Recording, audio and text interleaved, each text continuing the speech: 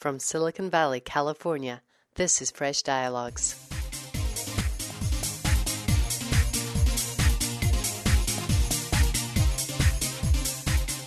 In this week's Fresh Dialogues, we visit one of the Green Laureates of the 2009 Tech Awards in Silicon Valley. I caught up with Rolf Papsdorf, founder of the Alternative Energy Development Corporation in South Africa. His company manufactures zinc air fuel cells that generate energy 24/7. These fuel cells are manually rechargeable, and Rolf claims the rural village has a zero carbon footprint because they use solar energy to recycle the fuel cells. Well, we basically supply them now with basic electricity. We have skills development programs so that they can go and earn a disposable income. Their income in the moment, we reduced the unemployment rate in our village from 85 to 65%, and only 3% of the income goes towards energy. The rest is disposable income. So if you look at your household bill and what you earn and what you have to pay for your electricity bill possibly will be higher than 3%, except if you're very rich. Yeah. So, in any case, our passion really is empowerment, and especially education, children. And tell me about the alternative energy part of what you're doing. We manufacture zinc air fuel cells. We are the only company in the world which produces a low-cost zinc air fuel cell, manually rechargeable. And you make that in this town in South Africa? We manufacture it in Randburg, and we are proud to say that we have no carbon footprint, and we're totally renewable. And how do you manage that? How do you have no carbon footprint?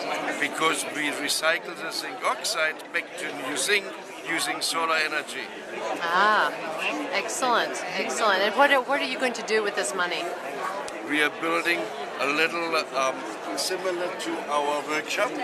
We're going to put a big building next to that one, and we're going to make a preschool children's crash, and that will be equipped with a toy library, with little computers that they can start learning. We have internet access there, so that we can actually start teaching them already and English, because 85% of the community does not speak English, and we need to do that.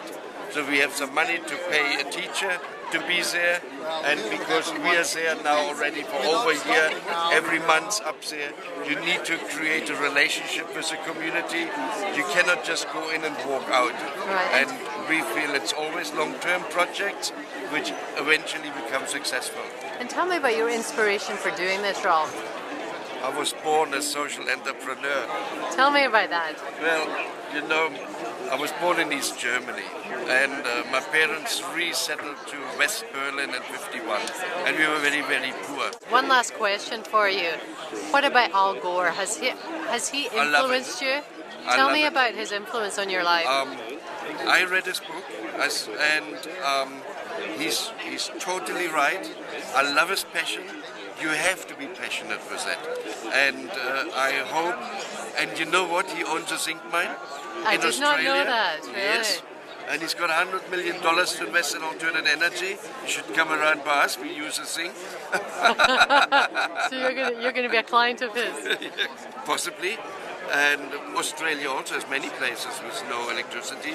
We look at the Aboriginal people. And the beauty with the system, it's portable.